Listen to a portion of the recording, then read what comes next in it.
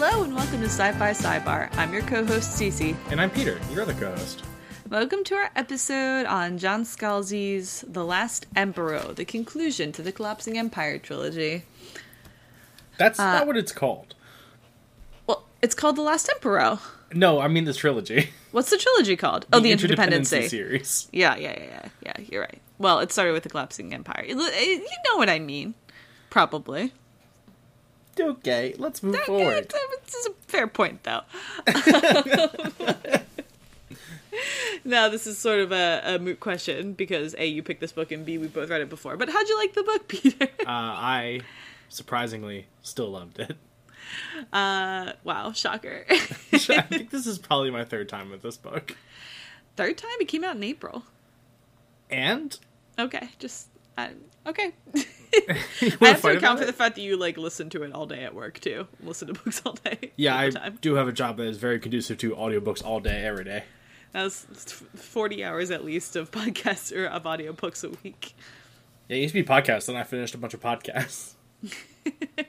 Had to backfill that time.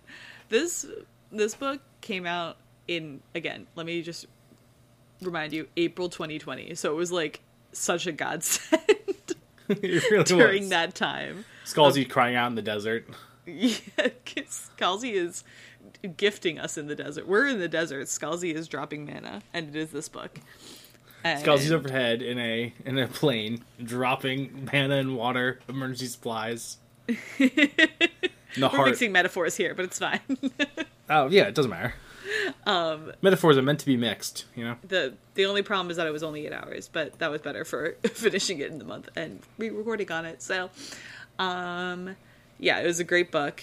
It very tidily, I thought, cleaned up the whole series. There's a couple sort of threads that could be picked up, but they don't have to be. They could just keep blowing in the wind forever, and that would be fine. Though I do really want a sequel series about Mars and Chenevier and their adventures. Yes, that would be excellent. And I wouldn't mind finding out what how the logistics go for the rest of the for Kiva's reign and for the rest of the collapse and how that all gets managed. So before we started recording, I was reading an article from Scalzi that he wrote, kind of just a loose coalition of words is probably the best way to describe it. That he wrote directly after he finished writing The Last Emperor. And one of the things he was very adamant about was look, I set out to make this a trilogy, which was a completely new concept. I had never gone out and said I am doing X number of books. John Scalzi's I invented this. This is mine. Guys, I have a great idea. It's called a trilogy. You do 3 books. And stop. You clean up your story. It's perfect. you tie your story up. You don't leave a bunch of loose threads that beg for a sequel you'll never provide. It's awesome. So go on. But anyway, so Scalzi was basically look, usually when I do these things, I put out a book out there, and if people like it, I write more. It just keeps going and going. Right. The what's it called? The one you love and I love. Old Man's War. Man's War. Yeah, Old Man's War. That's a great series. There's 1 billion books in it now, isn't there? I think there's 6 books or 5 books, something like that. It just keeps going. And they're excellent. It is pretty done though at the end of it. Oh, okay. I think it was very much. Never mind. We're not going to get Scalzi was I'm over this. But that was not because he had set out to tell a specific story and then he had finally concluded the story. It was more he just kind of kept picking up ideas and throwing it out there, right? Right. And this is what is so great about the whole Interdependency series as a whole. It is such a neat story, and it's a fine example of trilogies, which I think is not as common anymore. What part is not common? I just mean I mean how neat it was. I don't mean trilogies as a whole. Oh, okay. I mean that it's here are all the conflicts. Right. And over the course of these 3 books, they will be resolved. Yeah, and it's so neatly, chunked up into separate, it's so neatly divided. Yeah, phase 1, phase 2, phase 3 are all very distinct from each other. The only book series that I have read recently that I think captures that as well is the Red Rising series. Oh, totally. They have a very clear divide between the books, and a very clear, this is this plot. This is this action. Right. It's very much, It's very clean. Right. And that was kind of reminiscent here in this book, where there's only really, like, like you said, there are stories that could be told, novellas or something, or short, I could very easily see, like, a book that's just a series of short stories about various perspectives, like, over the next 300 years. Yeah. That would be excellent. I would really enjoy that. Yeah, actually, please do that, Scalzi. Yeah, Scalzi, you can just have that one.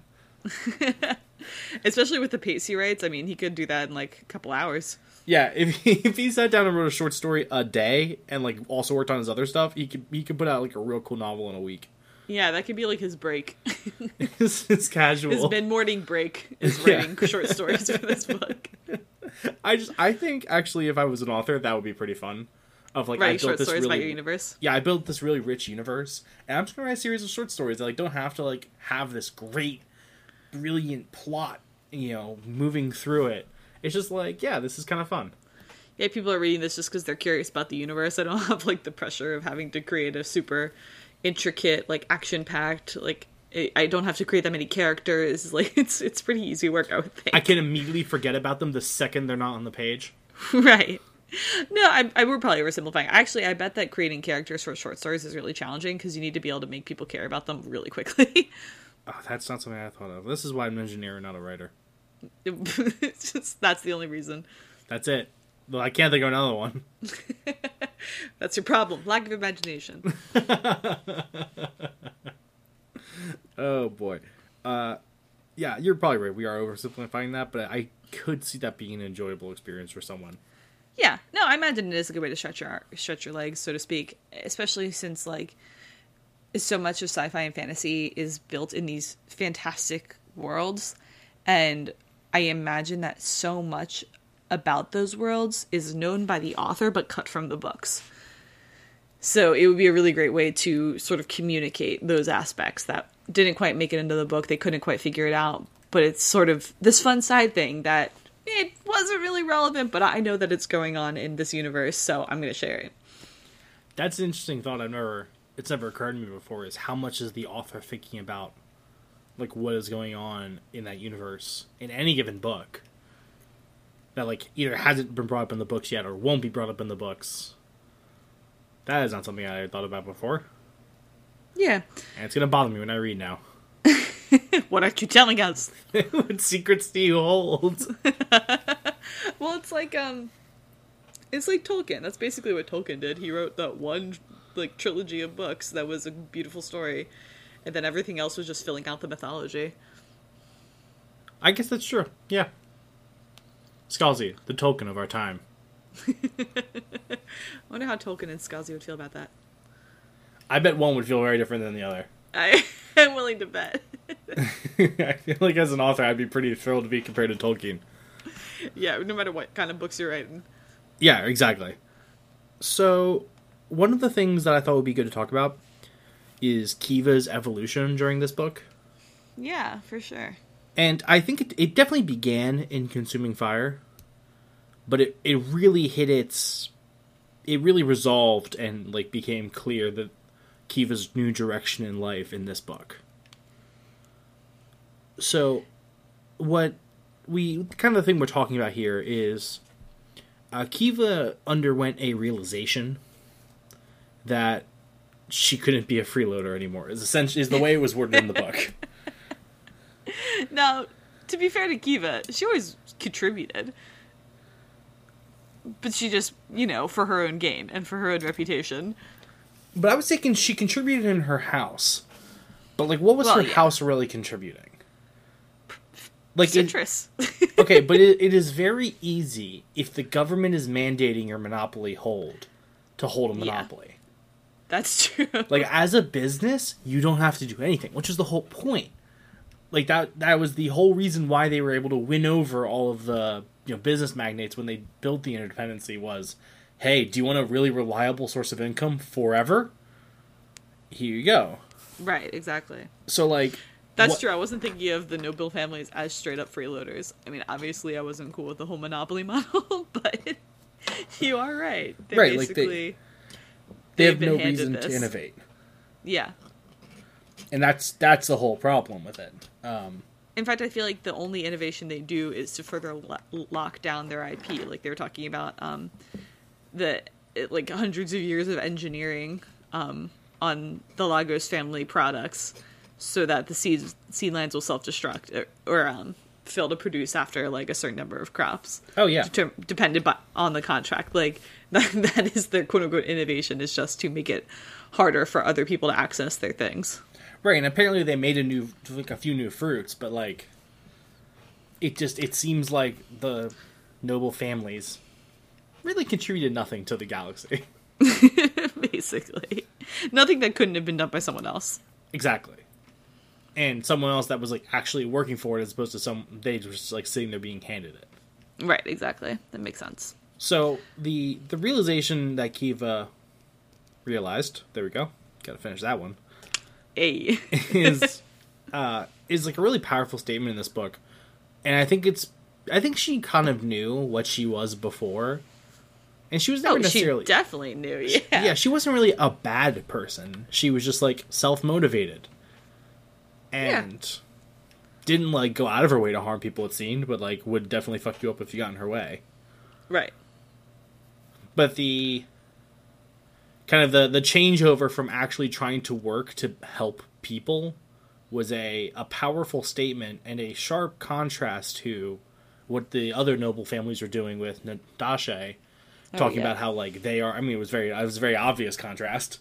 Right. How like the noble families are the true spirit of the interdependency versus the people. Oh yeah. And that was it was just like, it was well done by Scalzi to see Kiva's realization that the people are what matter in interdependency. Just as Nadashe was sitting here convincing a bunch of noblemen, hey, you're the real important ones, guys. Totally. And what I love about Kiva is that she seems to have, like, no love of house loyalty. Like, when Wolf was trying to renegotiate the contract, she was like, absolutely not. And they asked why. And she basically said, she's like, I'm responsible for these people. Like, yes, there are the Kiva things of, I want to be good at my job, and, like, you're being a jackass, and I'm not going to play with it. But, like, it comes from this place of, look, this is my house, technically, but it is my house, actually. And all of the people who work for it are my responsibility, and I'm not going to let them get screwed over just because my name isn't Nahampin. Yeah, that's true. But it seemed like that was, like, almost an innate Kiva irreverence trait, you know what I mean? I think you're right. I just think that she hadn't necessarily had opportunities before now to either A, exercise that, or B, like, she didn't have the external threat of civilization ending to motivate her to have this realization. Totally. Like, that was certainly... I don't think Kiva would have had this realization if it wasn't for the catalyst of the end of civilization as we know it. Yeah, I mean, she didn't have anywhere to go, really. She was a younger child, like a very, like, way down the line child, in a house of, like, moderate importance, it sounded like. And she kind of was just going to live a life of luxury and minor responsibility. And didn't really seem to, like, love that, but was going to be fine with it, it seemed like. And so it took, as you said, the catalyst of A, needing to be responsible, and B, having the opportunity to be responsible. And, like, that combination really helped her grow into a new role and a new sort of ethos. Yeah, and the person we see at the end of that transformation is, like, very much a badass who is, like, willing to do what she needs to do to help the people survive the horror that's coming. Yeah, I mean, we talk about this book series being so tidy, and, like, in some moments I'm almost like, that's too tidy. But I can't deny that Mehi Kiva Empero, like, she's the lady for the job. She is blunt, she is very effective, she is extremely strong. Like, nobody could run this situation as strongly as Kiva could. She is cutthroat. Like, no one can stand up against her, basically. Right. Like, who's gonna be able to overthrow Kiva? Basically nobody. presumably nobody. Especially now that Nadasha is gone. Especially now that Nadasha is tied up as well as anyone who could help her. So yeah, so you're right, and she is the person for the job. And there's a question of whether or not Greyland could have done all that. I'm sure she could have. She seemed to be actually pretty badass herself. Yeah, she did. She was very much a different kind of strength to Kiva.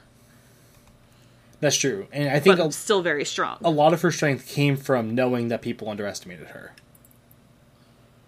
Yeah, and being able to use that. Right, she hardened much quicker than anyone else expected her to. Into someone that could actually be an effective ruler. But she also, as was mentioned in the book, she never really got the chance to show the people. They were just mad that she was upsetting status quo. Well, the people loved her. Yes, I guess I meant, like, the powerful people. Yeah, the powerful people were like, she is different from other emperors, therefore she is bad for us. Which makes sense, because if your whole universe revolves around having a monopoly and being, like, the priority for the government, then anyone who doesn't continue to do those specific behaviors that you're used to is going to be seen as a threat. Right, I mean, and we can think about, like, there was a whole scene about how, like, the banks were moving their funds to end and, like, investing in short-term investments versus long-term investments. And, like, the idea of institutions that were conservative by their own nature actually making moves to weather this coming threat. And I think that's part of the reason why Greyland was so hated, is because it seems like any established institution will always be afraid of change. Like, if you look in the real world, it's very obvious to, I feel like, a lot of regular people, hey, climate change is a major threat. Mm-hmm. Like, we can use this as an example for the collapsing flow. Totally, yeah. And yes. Yeah, it's pretty much that. Yeah.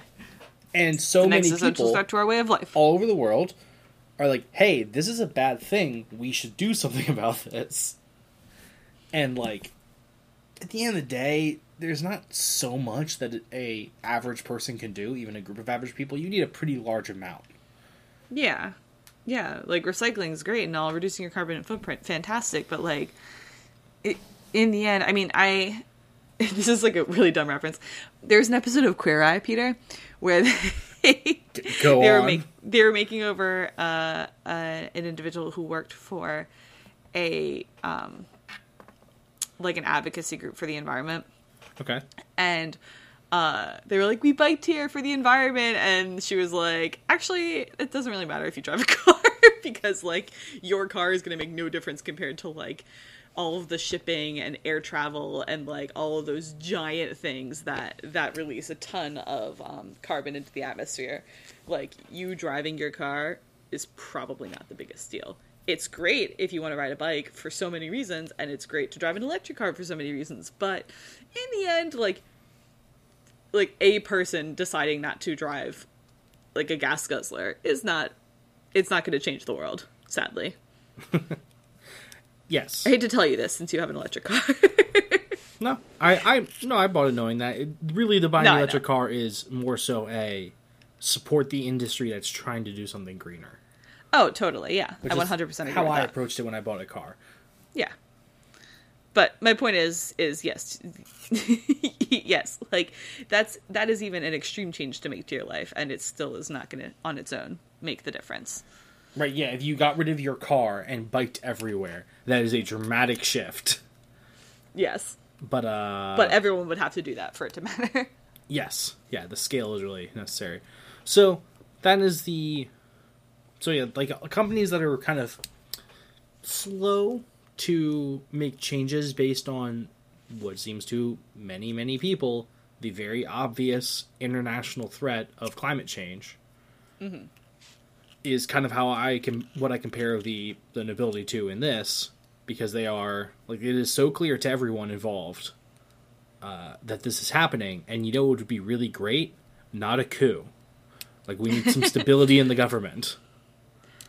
But no, they are so obsessed with their own power games and their own, needs and wants that they can't put aside their own little attempts at more profit and such to just accept someone that happens to be a little bit radical or like a little bit changey. That is like the wildest thing to me, because I think that one thing this book doesn't cover, and maybe it's because I haven't read the first one in a while, maybe it's more clear in the first one, is like what you get for being noble. Like, I guess, you know, luxury, freedom, etc., etc.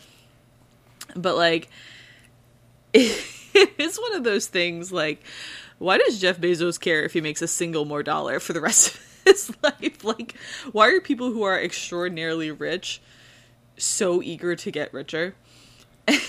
When I'm looking at the nobility, the interdependency, that's my question. I'm like, is that gonna help you when the world ends? I don't know. I don't know what you hope to gain. Like the whole House of Wu plan, and they're like, oh, we're gonna get so rich off of this, and it's like, okay, but no pun intended, but to what end? Like, what are you gonna do with all that money? Especially when everything's squeezed and everyone's like stuck in that one system. I mean, I feel like it just belies a lack of imagination. Like they can't dream of anything. Actually, isn't that a line from An Absolutely Remarkable Thing? It's the most boring dream a rich person can dream, which is to get more money. I think if that's not the line, it's like close. It's something along. It's very similar to that line. Yeah, it's that. And I'm like, guys. Guys, there's so much else going on. Why are you so determined to make a profit off of this right now?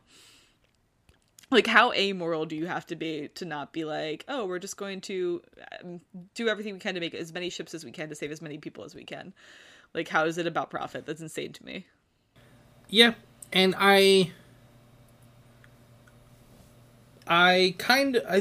that you're right that the profit thing being a weird angle. Like, I get the power games that they were playing, because at that point when you had this much money, power is the difference.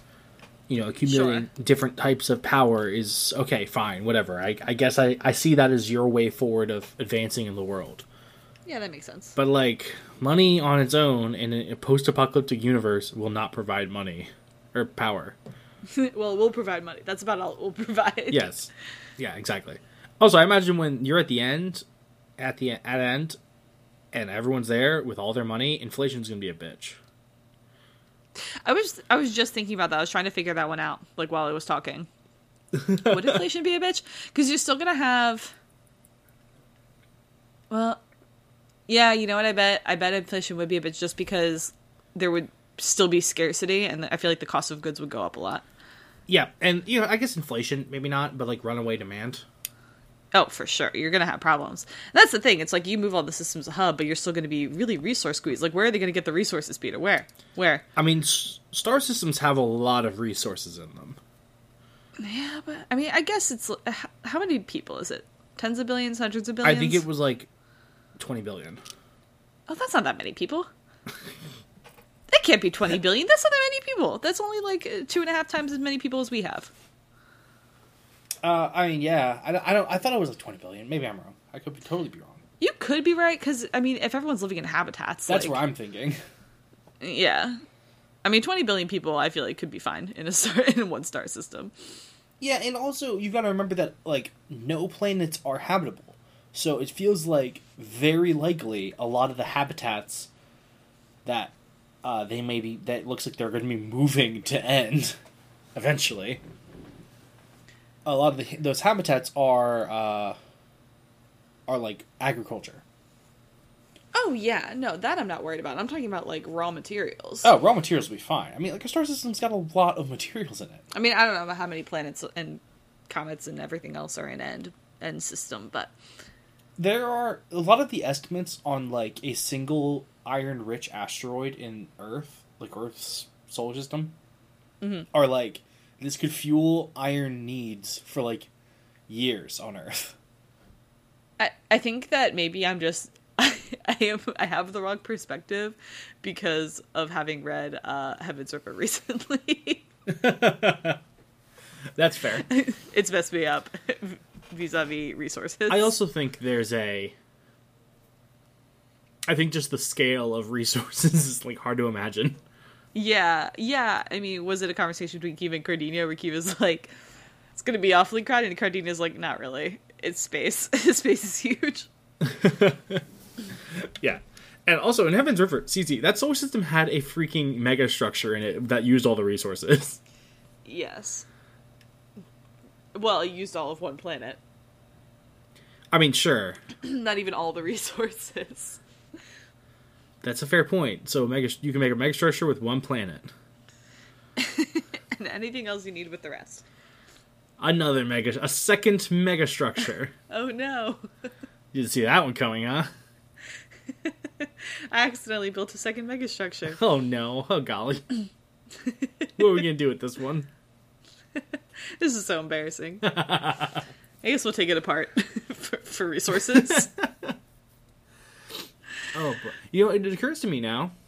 Hey, you know how their plan was to migrate, like, habitats? Yeah. Who's figuring that out now that Mars is gone? Okay, right? It does kind of seem like they're like, oh yeah, you know... I was thinking about this when I started the book. I was like, how did this book resolve?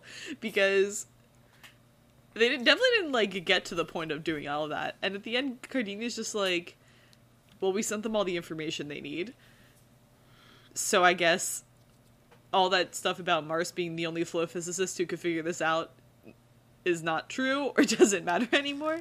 I mean, I guess the Mars... It's an engineering problem now, isn't it? Yeah, and I think Mars is also, like, he was the one that could figure it out because he had worked with it for years. Like, everyone else could catch up. All of like the theoretical background work is done now, it seems like. Mars has proven that this theory is true. And therefore, people can start to engineer based on that. I mean, they have no idea how to make a bubble large enough to fit a habitat in. That seems like a theoretical problem. Yeah. But I bet in any given star system, there are probably... like, well, and you have to expand the shoal, right? Expand and move the shoal, yes. Why do you have to move the shoal? They were talking because you can't move the habitat. So Mars was saying it's easier to move the shoal to the habitat. Yeah. And scoop it up. That seems like a lot. Scoop. Scoop. Like, gobble that habitat right up. I'm willing to bet that the bubble is the smallest problem. I mean, yeah. So I think what Mars figured out was a, like, unified theory of flow physics. I'm just picturing like a vacuum cleaner tube. There's also but like a cartoon one where the tube expands as something goes along it. Yes. It's so funny. Mars would be so disappointed with that. Oh, Mars seems like a chill guy. I feel like he'd accept it as long as it was an accurate representation. I suppose that's fair. But anyway, so it seems like there's still a lot of theoretical work to be done. I know, especially since Hatid is gone. There's like no one else to do it. Okay, but like Mars even said, hey, there are other flow physicists that have like a much greater intuitive understanding of flow physics than I do. I just happen to have had the data longer. Yeah, that's true. He's not the greatest flow physicist of all time. He's just been working on this specific problem.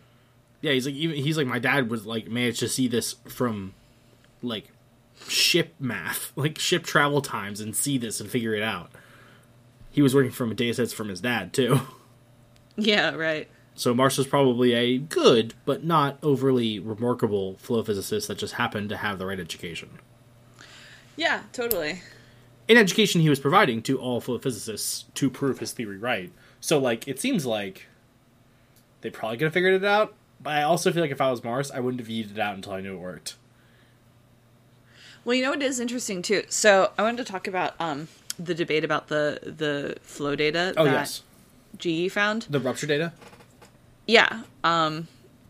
Because I don't know that the book made this clear. Maybe I just missed it, or maybe it's sort of vague. But so Cardinia and Mars have this argument where Cardinia is basically like, I just don't want that data out there, and so therefore I can't even give it to you. To which Mars responds, no, we'd never do that again. And I think that it is obvious even to us in 2020 that yes, people can repeat the mistakes of the past, 2021, excuse me, and will with gusto. So definitely Mars had a naive stance on that one. What I'm a little confused about, though, is whether at the end, Cardinia sending all this information that Mars had uncovered to all the systems is the same as broadly sharing the flow data. It can't be, right? Because that would have been addressed. No, I don't think she would have shared the rupture data. No, it wasn't like the original rupture data, but I mean, like, I wonder if the data that was shared could eventually lead to rediscovery of that technology.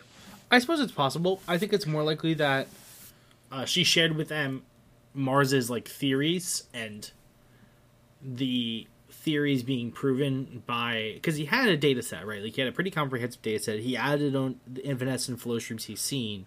He was able to come up with this equation for evanescent flow, which is basically, I think, what his big realization was, like an understanding of the behavior of evanescent flow streams. Right. And he was able to come up with this theory because of the rupture data. But I think all the data proving his theory is all just evanescent flow observations. Right. So I think he's probably okay. Yeah, okay, that's probably true. I think that she probably just shared the evanescent flow data, the pre-existing flow data, like not the rupture, but like the ship data and all. Yeah. And then the equations that were developed as a result. Yeah. So I mean, in that debate, I feel like I mostly side with Cardinia, except I have a hard time understanding why she wouldn't share it with Mars and just be like, "This is only for you." I mean, she did. Never let this go. Yes, I know she did eventually, but she didn't originally. She didn't even tell him it existed. So that's a good point. I think I think she was just afraid. Like, I think that's a lot of fear to have about that data. Yeah, it's definitely, once you let it out, it's like Pandora's box. Especially once you know what happened as a result. Like, civilization almost died in the free systems. Civilization is dying, yes, currently in the free systems. That's true. I systems. mean, all this is a result of the rupture, so, like... Right. It almost died once, and now it actually will die. Yeah, so I think there's just, like, a being frozen in fear, and... You know what? If I don't give it to anyone, like, I can't be held responsible for anything that happens. Yeah, well, that was also a conversation, was whether Cardinia would be responsible if she failed to save everybody. And I think that's, like, it's such an unfair frame to put on her. Because obviously she's not at fault for the flow collapse at all.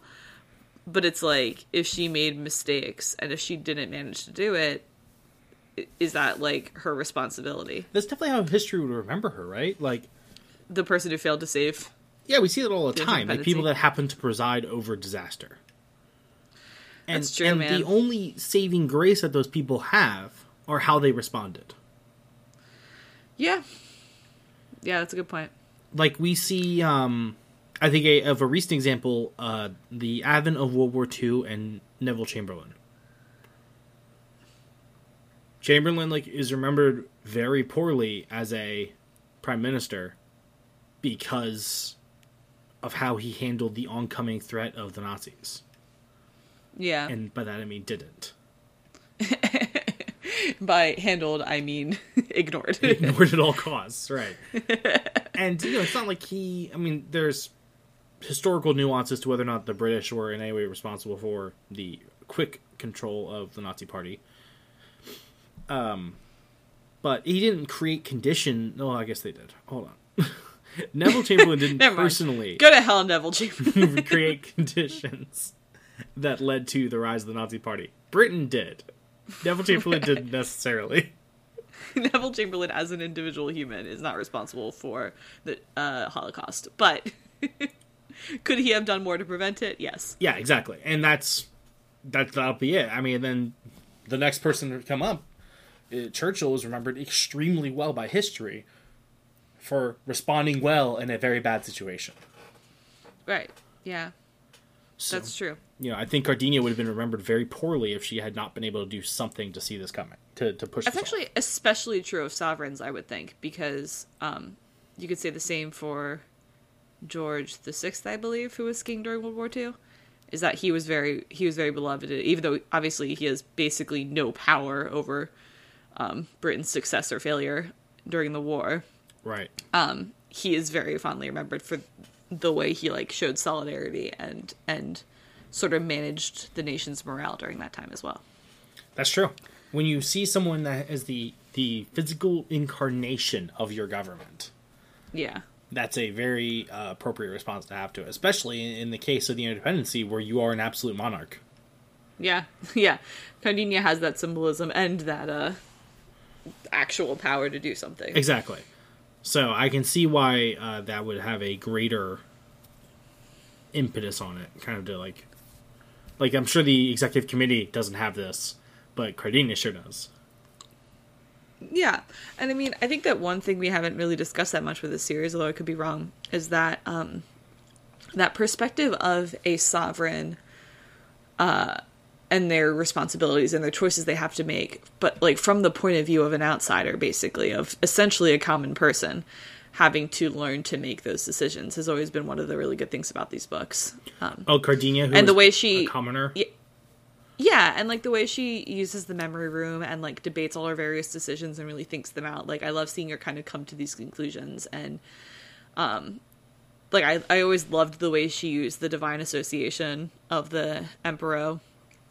I think that was always really clever, and I don't know, just like seeing her decide, okay, these are extraordinary times. I need to basically make extraordinary decisions and be comfortable with that. And I think it's really, she's a very admirable character because she makes these decisions and she's like, okay. Like, I feel like the only time that she balks is with the rupture data.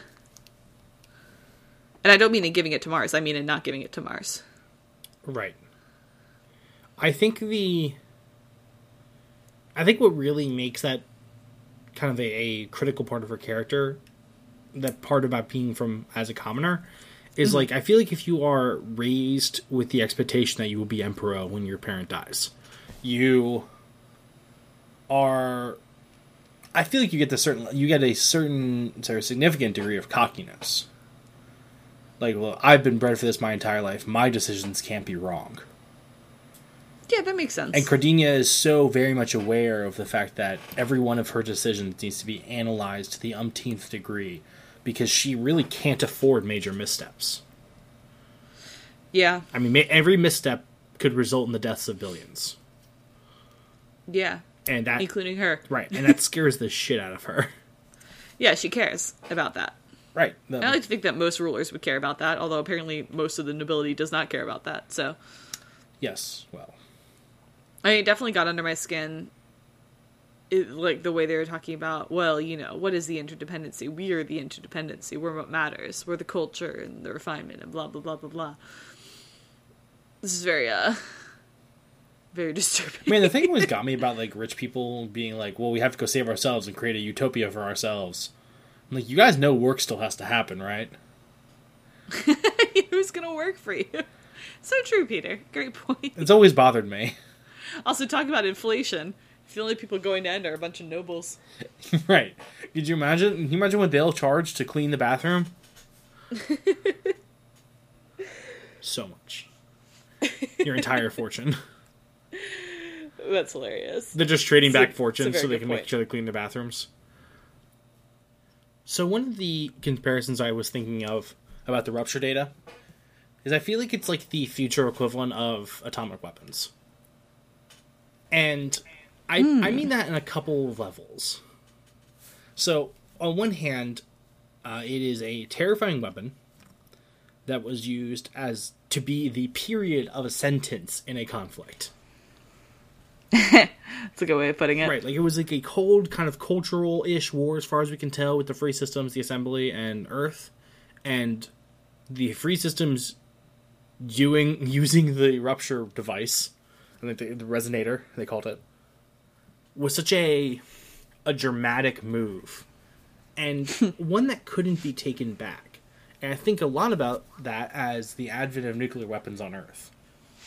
When the U.S. Yeah, you can unring that bell. Right, when the U.S. nuked Japan twice, like, that was the first time nuclear weapons have been used in anger, and thankfully the last time, but, like, now, anyone that goes and, like, is deciding whether or not to nuke an enemy doesn't have to struggle with, well, I'm the first.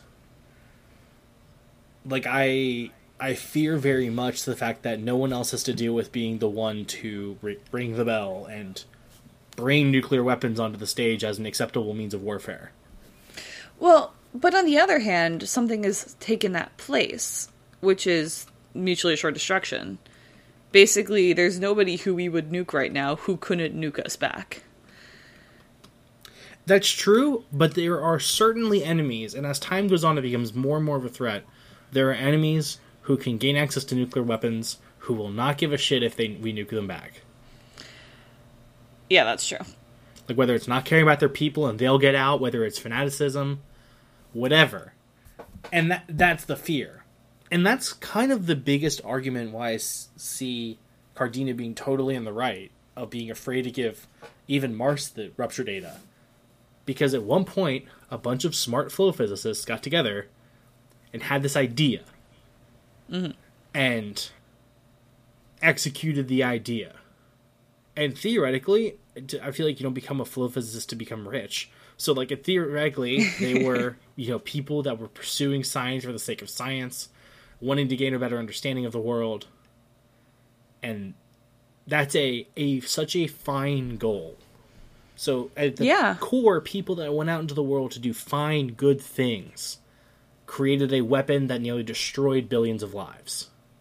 And she can look at Mars and go, you are a fine, good man. But, like, you also But you might come up with something dangerous. Right, you share so many qualities with the men who created the resonator. How can I be so sure that if you come up with something, it won't be buried properly? Because you're a scientist and you want to share knowledge. Right, and you might not be able to bury it. I mean, like I said, like, at the end of the book, they still needed to throw out, into the universe all this information that Mars had uncovered. And again, like, that could lead to a rediscovery of the rupture or something else. Something worse, potentially, even. Although it's hard to conceive. Using the data to manipulate a flow shoal and putting a star into the flow. Oh, God. Exactly. Like, that was, I hate that. That was just off the dome. Like, it was very easy to destroy star systems. Yeah. I mean, but there's also very cool things you could do. Like, you could, create flow streams, like, just for travel and exploration. I mean, there's a lot of good that can come from it. But I think that a lot can be justified by thinking, well, if I don't do it, somebody else will. And that, then they'll be a less responsible person. You know what I mean? Like, well, if America hadn't developed nuclear weaponry, then somebody else could have, and then what would they have done with it? Like, the Nazis worked on it too. What if the Nazis had done it? I mean, we're literally months away from developing nuclear weapons at the end of the war. Like, right, exactly. Yeah, exactly. And, well, granted, they weren't the ones who we used them on. The point still stands. Like, it is true that if we hadn't developed it, well, somebody else was developing it, is my point. And, like, I wonder if that would still exist, though, in the universe of this book, because the interdependency is united and isolated. Like, they don't really have external threats. Their external threat is a natural disaster. And that's it. Yeah. They don't really have a reason to develop something like that. Yeah, and I mean, maybe that will change now that everyone's going to end. You would think it would be harder to be external, but I don't know. I think there will probably be a lot of people who think they got a raw deal and are angry, or, I mean, plus the fact have that an axe to grind for whatever reason. They're talking about people making their way to end over decades or centuries. Right. That's right. Plenty of time for other governments to crop up. Yeah, as the sort of the rule of the interdependency collapses, sort of ahead of the flow, it sounds like, because it does sort of sound like that's what's expected to happen. The government body will sort of cease to function as more and more systems drop out of touch. Right. And it is a little bit at the end like, okay, well, they have all the information, they're kind of on their own. Like, we'll send them what help we can, but it's up to them to make this happen. Right, we'll come for them eventually, but...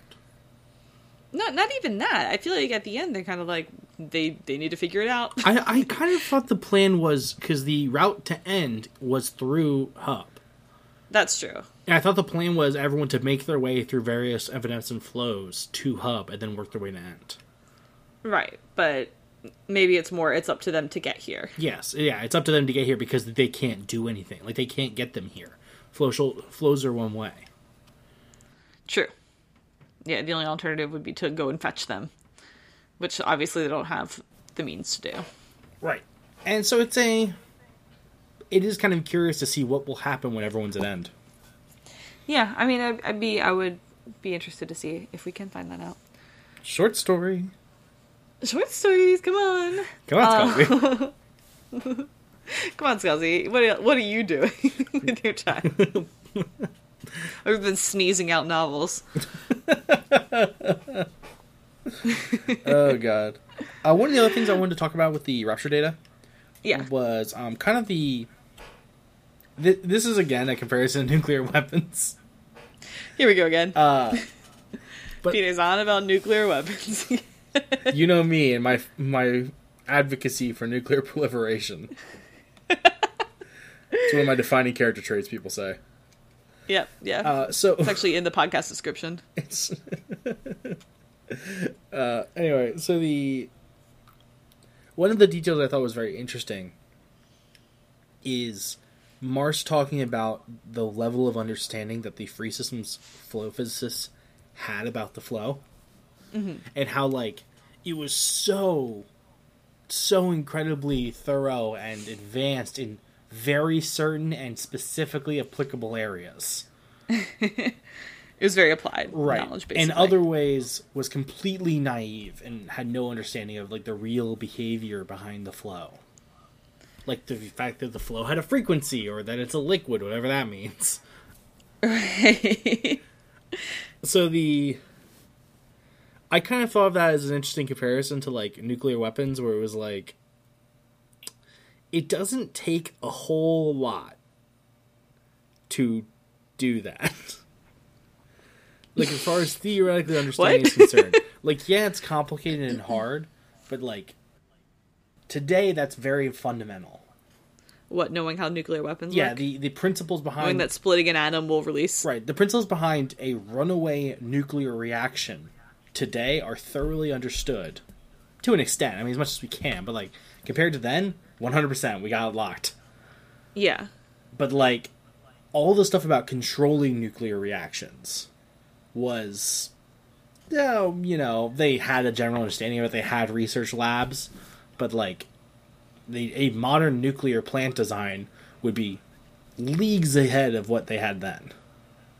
Well, I would hope so. Yes, but, like, kind of the point I'm thinking about is, like, it seems like, as you said, the flow physicists of the free systems had a very solid, applied understanding of the concept, and nuclear weapons was how to make it explode. And now we are like, well, we have all these weird, like, oh, but if we use this type of fuel, we can get this kind of reaction, or we can have these kind of products from a reaction that are more stable, and, like, there's so many more nuances and more details available. And it's like, we didn't really need, and honestly, like, nuclear weapons have advanced, but, like, no one's really making, like, cutting edge. Right. The Russians that are, you know but of. the U.S. aren't. Really. Well, some people are. Some people are. But, like, we've got quantity, we don't need quality. I feel like once we got the hydrogen bomb down, we were like, all right, and we're good. Like, and we have peaked. Yeah, we don't really need more destructive weapons than, like something more destructive than could blow up the entire Earth tens of times over. Like, we're good there. Hold on, could it? What? Yeah. In what sense? Like, the new U.S. nuclear stockpile is enough to cover. Our entire arsenal. Yeah. I thought you were saying that we could build a bomb in theory that would blow up. I mean, almost Earth. Certainly, but, like, we probably could. It's probably just a matter of adding fuel. Right? Yeah, it's just like more boom, more boom. Or putting them just a couple feet away from each other. And actually, the really hard part of that is making it not blow nuclear up dominoes. Yeah, that makes sense. Because the way the warheads work is it's like a the nearly critical but not really critical mass, and then they punch in enough fissile material to make it critical, and then it explodes. Like a glow stick.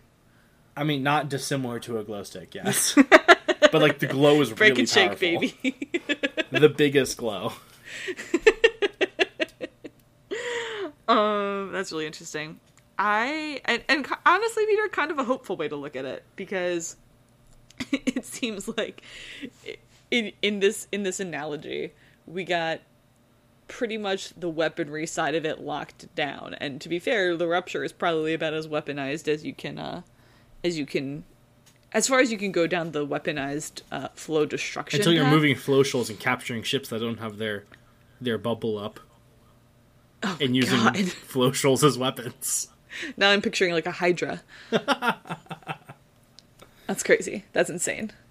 But in terms of weaponized flow destruction, but yeah, I guess you might be just dismantling my point, which was trying to be that, now that they've mastered the weaponized version of it, maybe they can come up with like a more positive and constructive version of how to use this data. But apparently there are lots of destructive paths they haven't gone down yet. Apparently I'm great It's at not quite figuring as it out. one-to-one as nuclear. It actually, I have a example from the world of bio, which is that while we developed antibiotics early in the 20th century in the Western world, once the Iron Curtain fell, the Western world continued to make more and more antibiotics and discover more and more antibiotics. And in the meantime, the Soviet bloc went down the path of phage therapy, where you basically use bacteriophages to destroy bacteria, to hunt the bacteria themselves. I've read so about this. You have read about Yeah. this? Yeah, it's cool, right? So basically, you have an infection, a bacterial infection, and you give the bacteria an infection to kill them. That's so that falls great in line with that Soviet Russia joke where it's like in Soviet Russia, like we infect you bacteria. We infect bacteria. That's really funny. I forget what I read that. It But- was like viruses. Like there was this book about like viruses and pathology. I feel Planet like of Viruses I feel like you recommended it to me. by Carl Zimmer, I think. Yes, that's exactly it. Yeah, I did. But yeah, so I always love scientific problems that in different arenas, like entirely different solutions were invented. Yeah, and that's so fascinating. That's one of my favorite things. Yeah, so that's what it makes me think of. And I think one of the best arguments against continuing weaponizing the flow is to survive the fall of civilization. Yeah, I mean that's definitely the priority. It seems like if people are still around in the free system, in the interdependency, to be thinking about making a resonator, it has been long enough that it's probably a good, they've survived.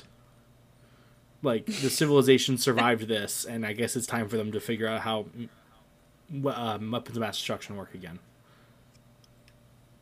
Well, that's true. Yeah, I mean, and you won't need a resonator again until you are once more connected to the wider universe, right? right. I mean, I guess there will continue to be evanescent flow streams, but they won't be like reliable modes of transportation. No, unless they figure out a way to make the flow stream.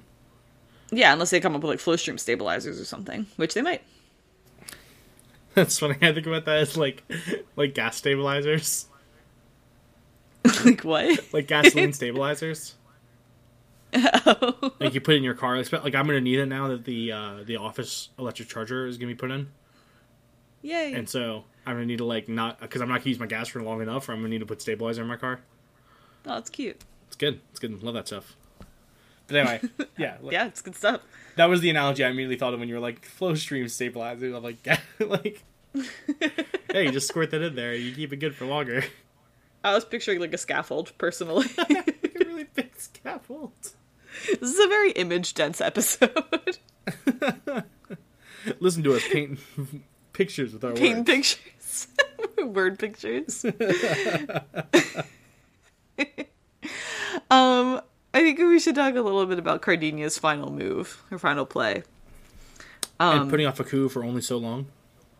Yeah, I think that among the many reasons I admire Cardinia, like, one of them is sort of her ability to face courageously the truth, and she is able to be like, okay, well, they are going to win at some point. And granted, Raquella, aka the Memory Room, really help her with this, but, like, she takes it.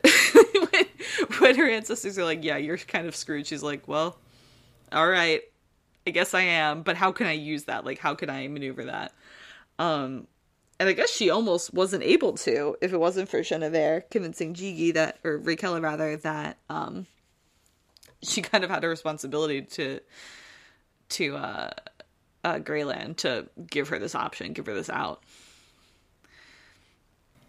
Yeah, I thought that was a very excellent kind of reveal. The way that they revealed Raquella? Yeah. Yeah, it was very good. They do that a lot with Genevieve.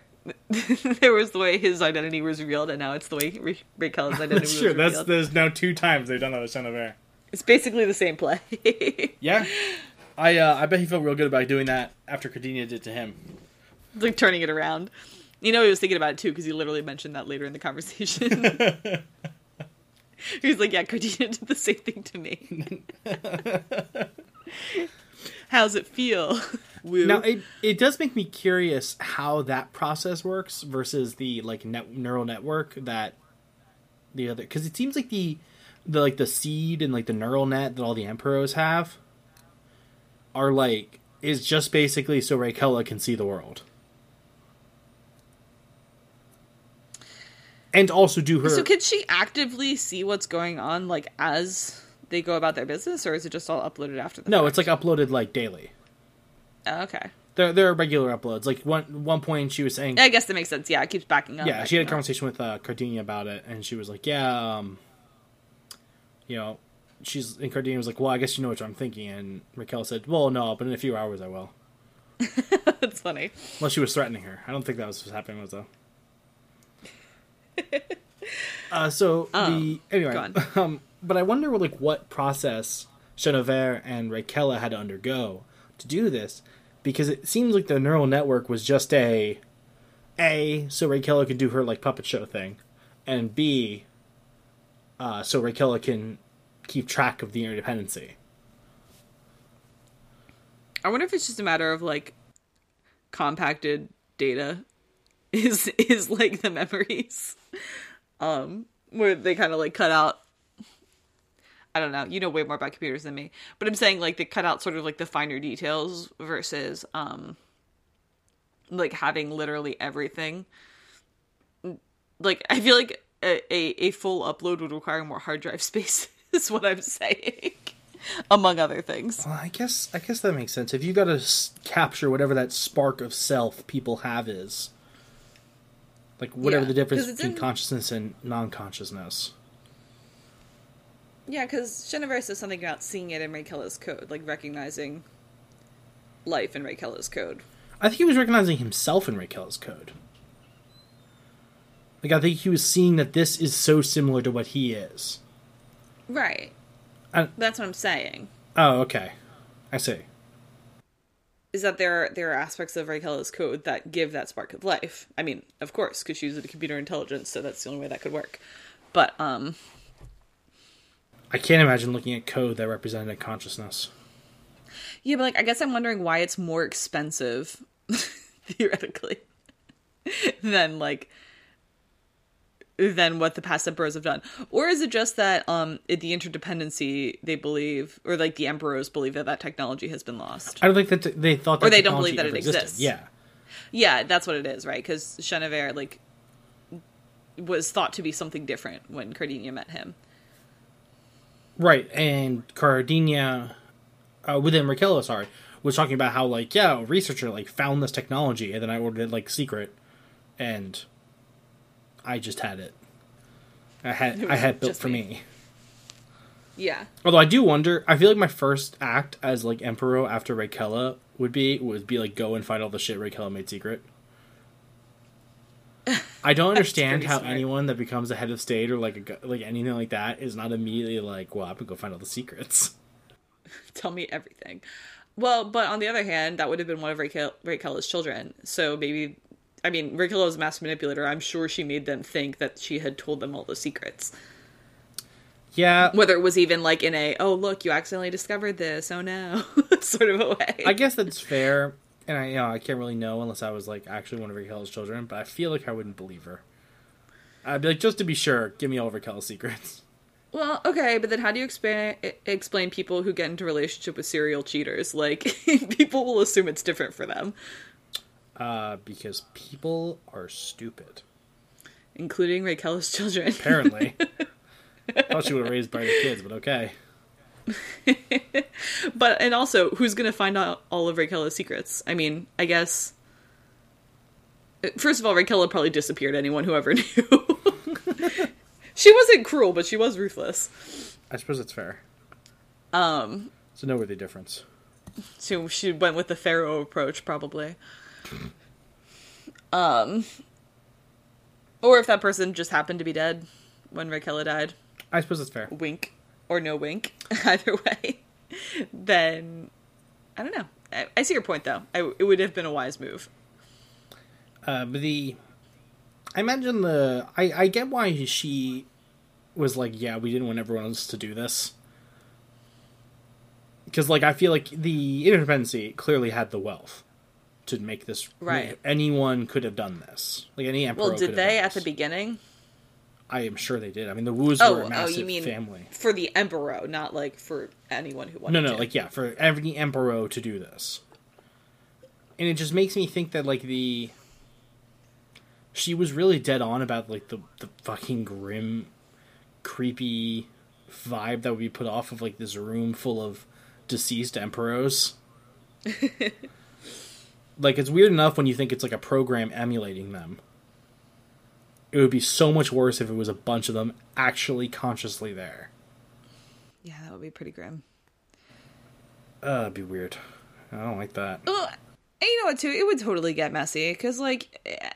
Any emperor who, like, had a great love would be like, oh, well, I want, my spouse to get it too. And it would just, like, grow and grow and grow. Yeah, or an emperor that was obsessed with their power and their own ego and demanded to keep being a ruler. To try to continue ruling. Totally. It would not have been able to be controlled. Yeah, so it was wise of Raquel to isolate that technology. I think Cardinia is a worthy successor to it. Yes, I think so. I like the dynamic of Greyland and Cardinia. There's, like, very different people, but they're both... I mean, they both have the core motivation of, like, wanting the people of the Interdependency to be safe. Excuse me. Did I say Greyland and Cardinia? Yeah, although I was so into what you were talking about. You knew what I was saying? That I was talking about Raquel? No, I like the idea of talking about the relationship Greyland and Cardinia? Greyland and Cardinia. Well, no, we can talk about that. I think that I love that the book points out that there is Greyland and there is Cardinia, and Mars is like, when Cardinia laughed in my face, that was Greyland. That was Greyland laughing in my face. And I think that that's like probably a very helpful way of looking at it, and a helpful way to have, for lack of a better term, like work-life balance. And a very emotionally mature response. Totally. It was first of all, it was very insightful of Mars, but also the fact that she manages herself that way is very productive, I would say. Yeah, when they talk about how she, like, clearly undergoes a transformation when she's, like, becoming Greyland. Totally. Yeah. I love that. It kind of reminds me of The Crown. You should watch it if you haven't already.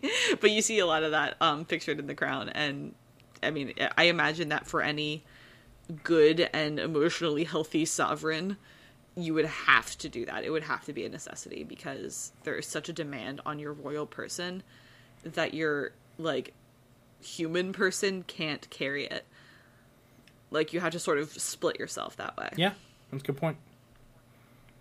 Did you want to talk about Greyland, or Cardinia and Raquel?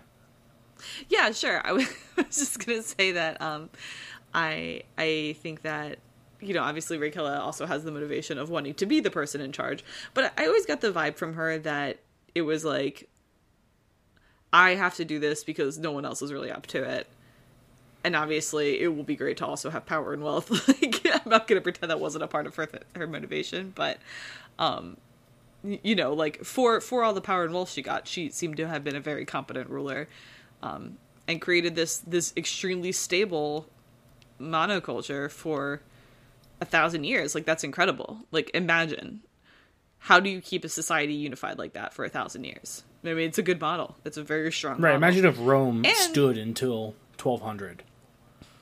And the thing is, too, that it should be noted, it's like, okay, is the interdependency built on a lie? Yes. Is it essentially a feudal system without free... Market? Free... What? A free market. Yes, that one, yes. Also, yes. But... It is pointed out, like, the people of the interdependency are living as good a life as, quote-unquote, like, common working-class people have ever lived. They are all well-educated.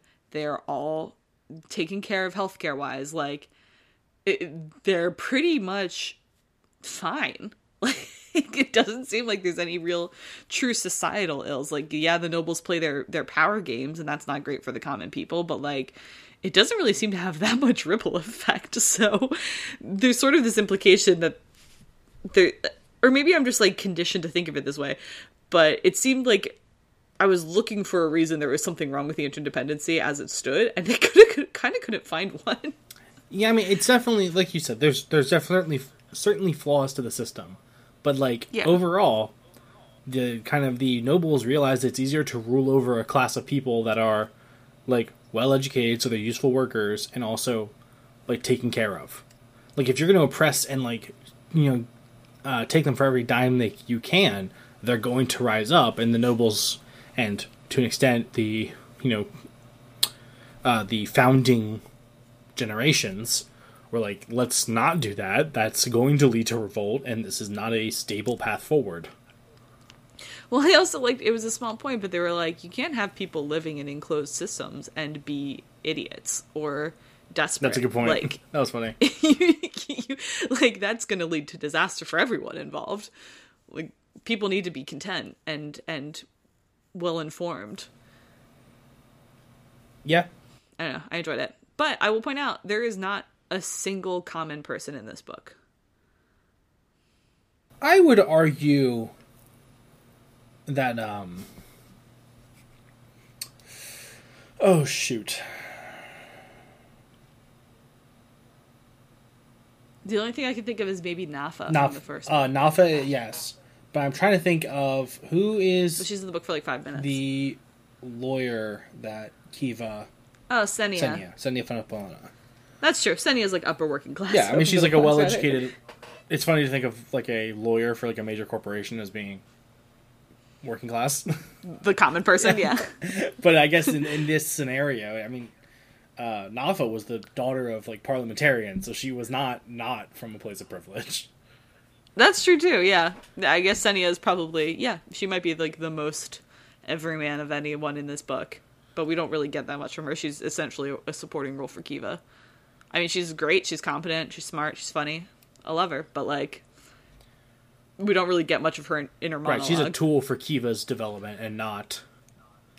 right, not exactly. Her, not really a character in her own right. Yeah. Yeah, she would have been a one-off if it wasn't for her relationship with Kiva. So, So, I mean, we kind of just have to take the narrator's word for it, is my point, that everyone in the interdependency is more or less fine. Yeah, though I think that would have been a thing for Cardinia, though. Like... If they weren't fine, like, maybe not perfect, but like their lives are fine. They have, you know, a decent universal basic health. Like they even talked about they have a universal basic income. Do they? Oh yeah, they do. Yeah. Yeah. It's kind of a progressive dream, right? It is as idealist, except for the monarch thing. Except for the authoritarian government, except for the absolute monarchy. And theocracy, excuse me. And theocracy. Absolute theocratic monarchy, yes. So there's flaws to the system, but overall, honestly, pretty stable. Seems fine. As far as like feudalistic future governments go, I think seems like it's going pretty well for people. Rulers are chill. Monarchy is an ideal form of government. And I will say that forever. But that assuming is it is false. Well, yes, of course. It will never be true. Yeah. That's the But if, problem. like, all the monarchy. rulers could be Cardinia, monarchy is the perfect form of government. Well, and you know what, too? It's a big if, right? Because the interdependency is a great idea and works awesome, except for when the Flotion collapses, except for when Dallas Seasla happens. Like, it ceases to work when this natural structure breaks down. Right, it seems like it only works when there's no external threat. Well, I don't think... I'm just saying that they weren't prepared to deal with it.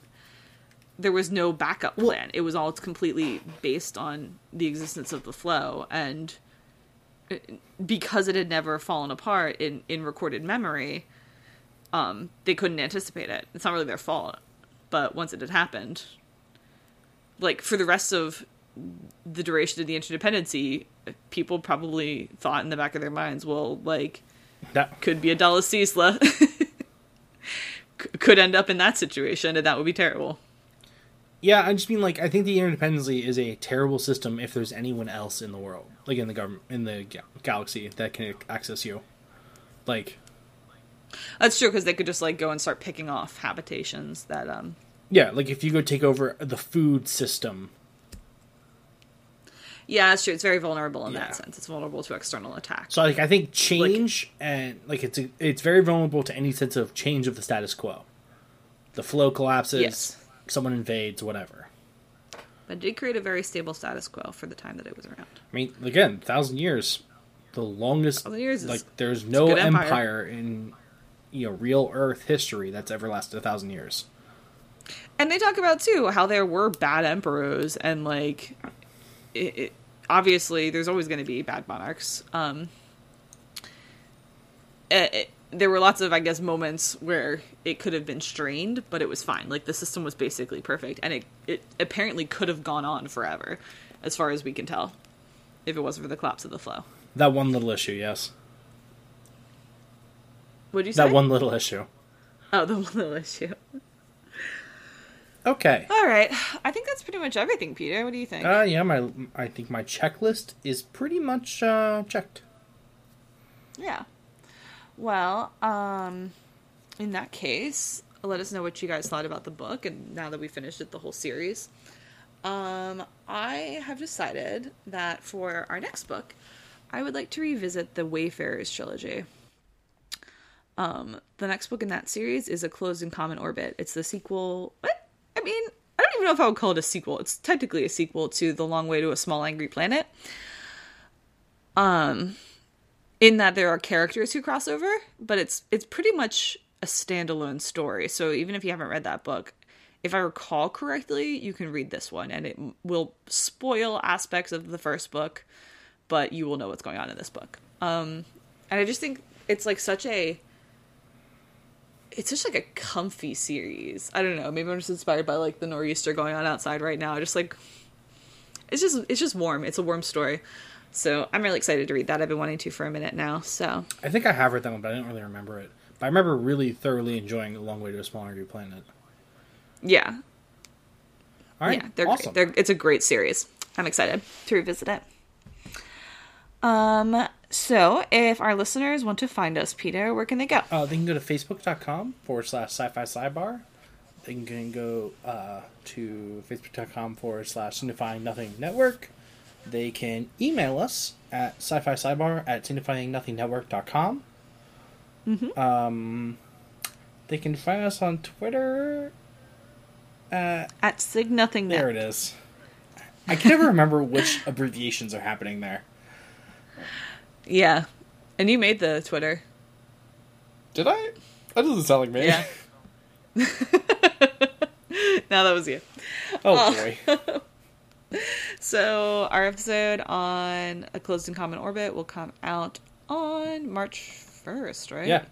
That worked out well. Yeah, March 1st. Yeah, I love this year in that sense, in that one sense.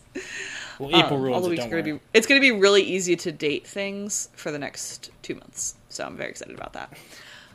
Something to look forward to. What? You to date things. Like when you're at work and you need to date something and you're like, what day is it? It's Tuesday, so it must be 2 plus some multiple of 7. I mean, that's... What? Yeah!